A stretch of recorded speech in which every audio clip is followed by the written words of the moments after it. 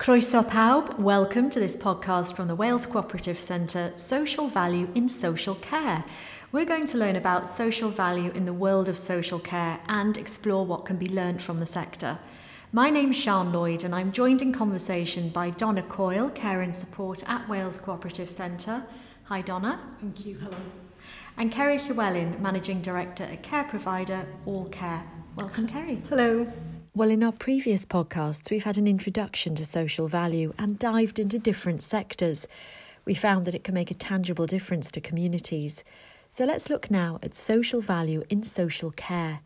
Donna, how would you describe the Wales Co-operative Centre's work to promote social value in social care?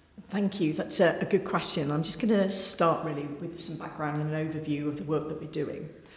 So Welsh Government tasked the Wales Co-operative Centre to influence and support change in commissioning and procurement practices. It's commissioning of social care and procuring of social care.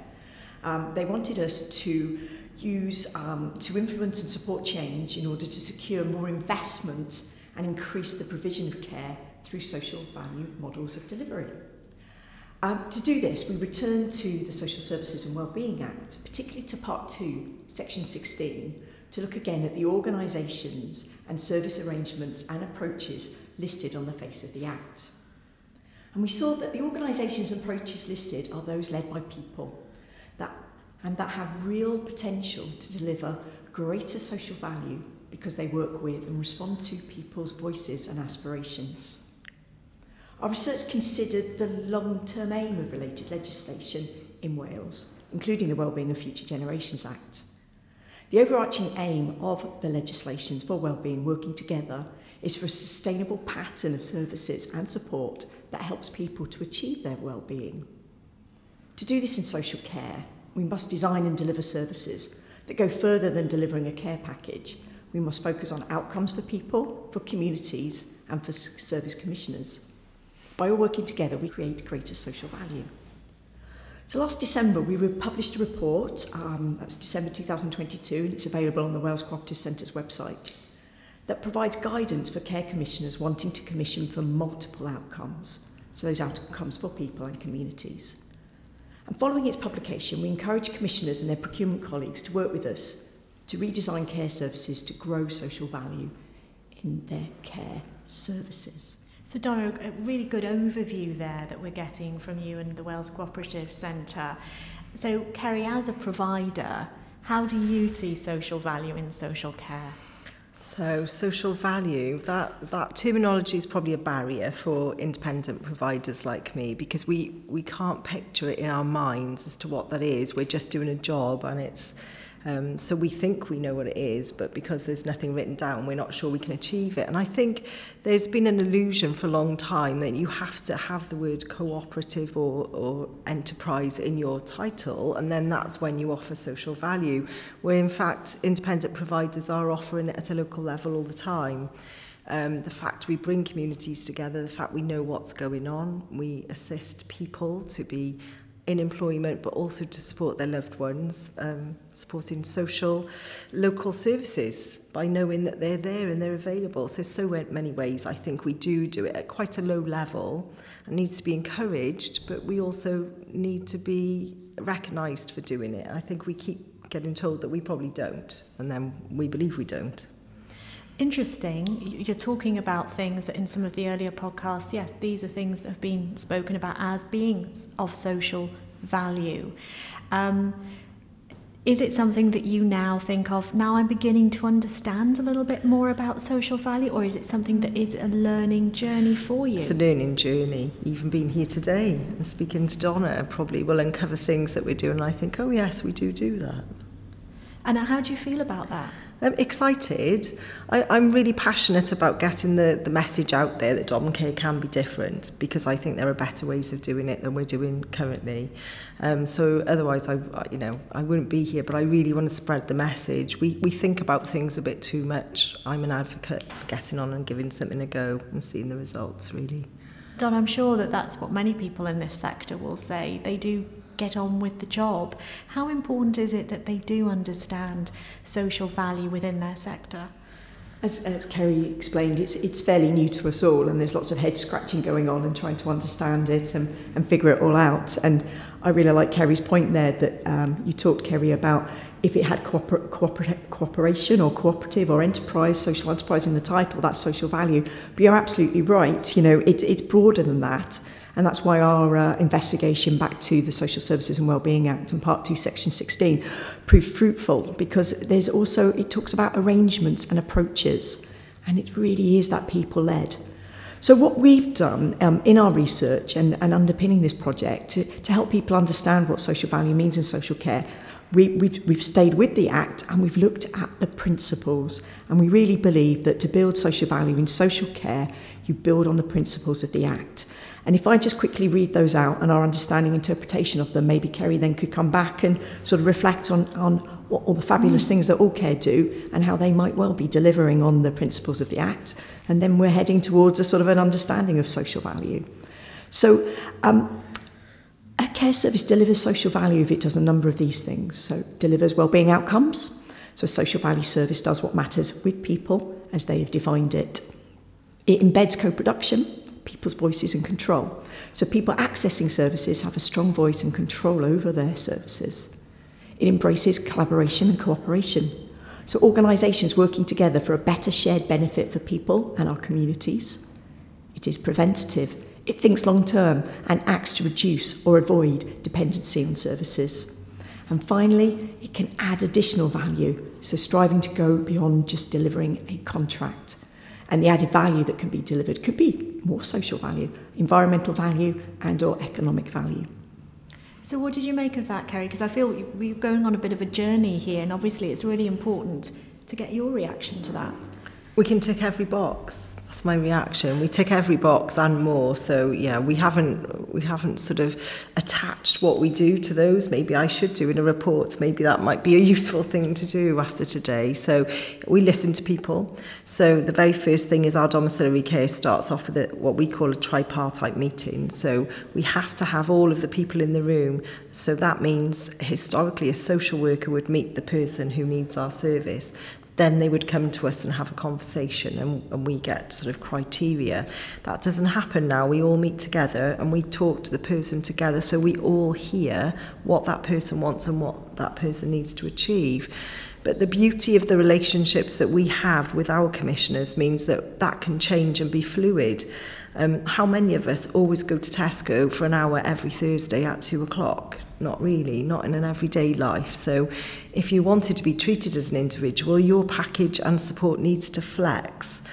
It needs to take into account your other support mechanisms. So it's not designed to be the only thing where you have things available for you. But on an everyday basis, families change, and you need to work with the family to see what fits and offer them support when needed, not just provide everything per se. I'm trying to think of other things we do. I mean, we can support carers as opposed to care workers. They do an awful lot of care and have an awful lot of expertise.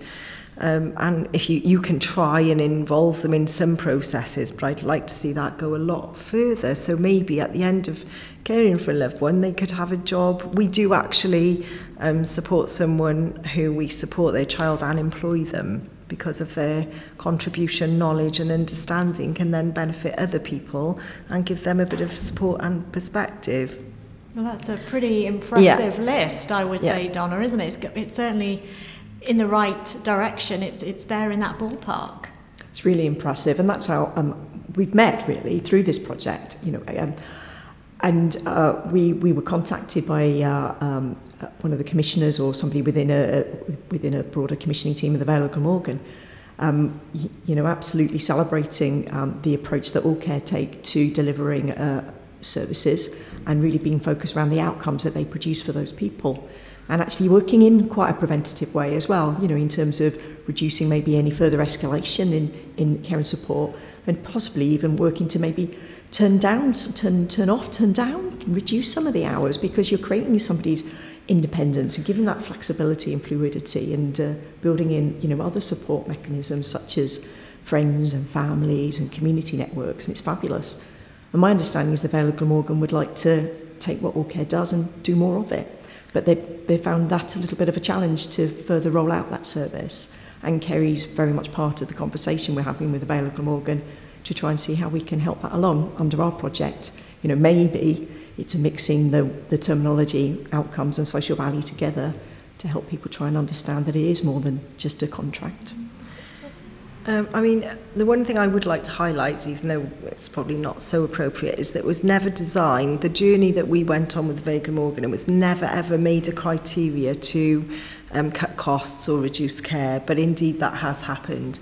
And there's no pressure on to do that. In fact, there's an offer for us to be able to provide more if needed. But the very fact is that when you allow people to make the decisions about what they need, they don't take everything offered and they use what they need and not normally anymore. And when they're less frightened that they could have something when they needed it, you know, not they hold on to it and don't want to give it back on a weekly basis because then they can't get it back when they need it. And that to me is the value, so that we can ultimately provide services for more people with the same pot, which is one of our biggest challenges. So obviously that's a particular journey and project that you're working with the Vale of Glamorgan on. It'll be interesting to see how that progresses, and I'm sure what lessons will come out of that and what key learnings. Donna, in terms of the measurement of social value in this sector, perhaps more widely, what is the work that you're doing around that? Because one of the topics that have come out of the previous two podcasts are that it can be difficult to measure social value, can't it? Absolutely, and I think this is causing additional head scratching through this project and with all the different local authorities and commissioning groups and procurement leads that we're working with. So we're looking at this, it's very topical, we are looking at measuring at this moment, and we're working with our research partner who's Adrian Roper, and his day job is to be the Chief Executive of Cartreffitt Cymru Co-operative. He's really experienced in this area, well established, really quite radical in sort of thinking about how we can maybe transform social care. And we're looking at measurements with him and also with members of an emerging subgroup of the National Commissioning Board. And we very much like our emerging subgroup because actually it's bringing commissioners and procurement leads together for the first time to be able to have a conversation. Often you find that people are included in sort of networks where they're included by their roles, so the commissioners will go off and be in a commissioning group and procurers in a procurement group, but we're actually bringing them together, and I think that speaks sort of volumes for the way that we want to work in terms of achieving that greater social value. In terms of measuring, I think the mantra is keep it simple and let's measure what we're achieving against the principles of the Act. And so we're going to need to measure well-being, co-production, people's voice and control in that, collaboration, and importantly, we need to find a way of measuring prevention. I think how we're stabilising care and support, averting escalation and crisis, and reducing dependency. So I guess we're needing to ask questions such as, are we doing things that don't add value to people? And to what extent are we helping people have the best possible quality of life according to their own definition? And are we working in a cooperative way with others? And I think the measurements that we should be able to agree to capture those outcomes will show the multiple outcomes are being delivered. And I think that's something that Keri can talk about really for all care, the multiple outcomes that you're delivering for people and how we're achieving those against the principles of the Act. I keep returning to the Act. I think it's a really important piece of legislation. It's very powerful, it's quite visionary, and we should really use it. I think the added value stuff that can be measured, for example, would be, do we value our staff? Do we pay well? Do we offer training? And are we purchasing from local businesses as part of a more local supply chain? Yes, and that's something that we've been discussing already to a degree. And thinking about it, care providers like yours, Keri, they are, by their nature, working in the community. And we've heard about, social value being something that does happen very much at community level. You've talked about going on a journey, and it's something that you're still digesting, really. It's obviously going to be vitally important that companies like yours, right across the country, do jump on board, I suppose, isn't it? I mean, how do you see that happening? Do you think it will be difficult? I've seen that it's difficult because our pilot came to an end probably, pre-COVID era, and it hasn't been rolled out, and it's not just because of that. So I can see the difficulties in rolling that out and getting everyone to embrace it. Part of the difficulties I see are all around relationships. This is relationship. This isn't about just a measure. You can measure the relationship. Maybe that's a measure we should have in there, I think. It's about people's buy-in, because you can't, flat pieces of paper don't really work when you're talking about people and you're having to change your practice. In the Vale of Glamorgan, the act for us, we waited for that act because we've wanted to do this. It opened up a world that wasn't accessible to us in our whole task and time model and the way that was monitored. So that gave us the freedom, and is still giving us the freedom, I might add, for me to say, oh, we can do that, and everyone go, oh, I'm not sure, is that within our budget? Are we allowed to do that? And then I'll go, well, under the Act it says, and then it all goes away, and you can do virtually, if it's for the person and it's what the person wants, you can justify most of what you're doing. In a co-production way, one of the barriers we have is that health and social care are working much better together than they ever did, but there's a division. There's not a division in our company. It's the same person. Not the same needs, obviously, but we take the same approach to a need, and we treat them all. It's what matters to them and what their outcome is. So that's no different for how they're funded. Some of the small wins we've been able to achieve is that we wouldn't have been able to take someone to a doctor's, for instance, before, because that was a health type of a task. It doesn't come under social care. But I can give you any reason why it can come under social care and how beneficial it is for that person. At the same time, the health service is saving a bit of money from a GP's visit. So there are ways and means if we embrace it, I think. And you're here today, part of this podcast, so you obviously think it's important. I'm passionate about it. It's like a snowball for me. From the minute it started, it amazes me on a weekly basis, if you take this approach, how much you can achieve with it. And in answer to Donna's question, we have actually had someone come back out of a service, someone that would have seen a lady with MS that would have most definitely been in the service for a very long time and was not expected to reduce care. And a combination of more preventative support, which was difficult to justify in the beginning, has led, and a different engagement level with her family has meant that she's gone down to having a PA once a week now. So that is life-changing. Absolutely, yeah. And Donna, if we talk about the commissioners a little bit and your work responding to commissioners and service providers, how are you doing that to try to achieve more social value? Because it's great hearing about these individual examples. It makes it so real to people. But I suppose on the wider platform as well, it's important to understand how that works.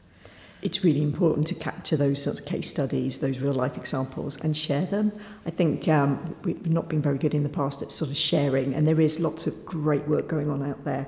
And, All Care is a great example, and we need to share more about the way that you work and the outcomes focus that you take and what has been achieved.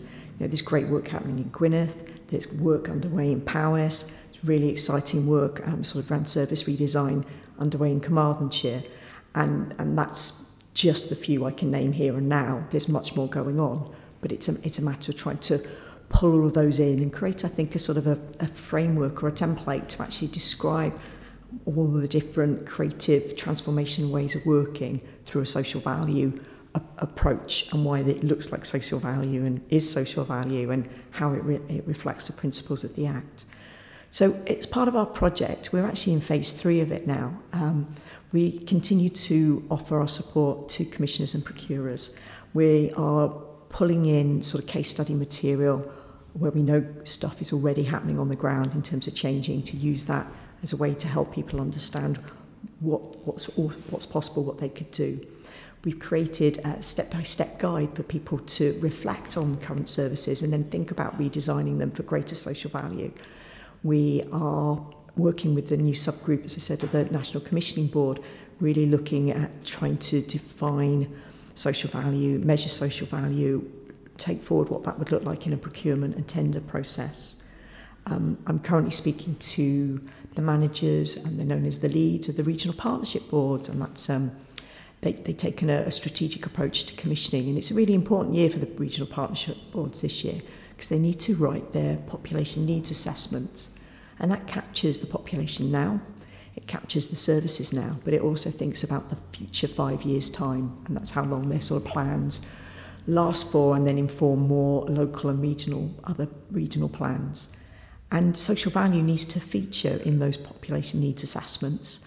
And I think it's a really good time because we can set the direction of travel for the service changes and service redesign and sort of service transformation, that this is what we hope to achieve across the next 5 years. And of course, well, social care is a sector that we do hear about. It does face a lot of challenges just day in, day out, doesn't it? How does this fit within that, against that background, that just put it in context, I suppose, Donna? Social care is a challenge at the moment, isn't it? There's challenges around recruitment. There's challenges around, sort of delivery of the services. I think the social value delivery model gives us an opportunity to rethink how we deliver services, and to maybe not see people as being a deficit of the receipt of that service, but to see them as absolutely a wonderful asset for their own selves and with their own communities and their own networks, and to help them be the person they want to be and achieve what matters to them. Because I do think that has a knock-on effect in terms of the future of services that are required, and it might be more light touch. As Keri was explaining, it doesn't have to be a trip to Tesco's on a Tuesday for an hour at the same time. It can be more fluid, it can be changed, it can be flexible. But you need to work, allow the person to have that sort of view, and I think it would make a lot of differences for how services are delivered currently. Keri, what do you think needs to change to have more social value delivery models? I think the journey we're on as our own organisation is still steering a strong path. So I think and nobody's stopping us from doing it, should I say that, which is quite a relief, really. I think for me, recruitment challenges, they are the hugest challenge right now. The sector has an awful lot of work to do, I feel. Pre-pandemic, the approach that we were using was definitely beneficial from a staff and job satisfaction way. So people got a lot more out of the engagement levels that put the person at the centre, and it was all about strengths based and seeing things in a different way, and exactly what that Donna just said, people themselves can add value. They can add value to our staff, and we tend to get a little bit too hung up on what might be right or wrong without asking the person if it's right or wrong. So we need to understand the person more. And I'll also say that for any commissioner that's considering going down this journey, it's been an awful lot easier to manage all of the pressures working in this way than it is. And I can tell you, I've spoken to all the contract monitoring, to the people in finance, because of the way we organise ourselves, and they've got trust in us to flexibly understand what people need and want. Those conversations have been a whole heap easier than the other sectors where they're justifying turning up at that time on that day. And, you've made it really clear that it's something you're still getting your head around a little bit. But for people who are listening to this podcast, who we're thinking, social values, I'm really interested in this, I want to try to make a change. Is there any sort of simple advice that you could give to people? Yeah, have a good relationship with your commissioner and talk and listen. As well as talking and listening to the person, you have to talk and listen to the providers. I mean, even though I'm in one area, what worked per se here isn't going to work in a different area with a different dynamic. So as much as you can take some principles, the principle is listening to what works and doing what works, not putting barriers in place so that things don't work.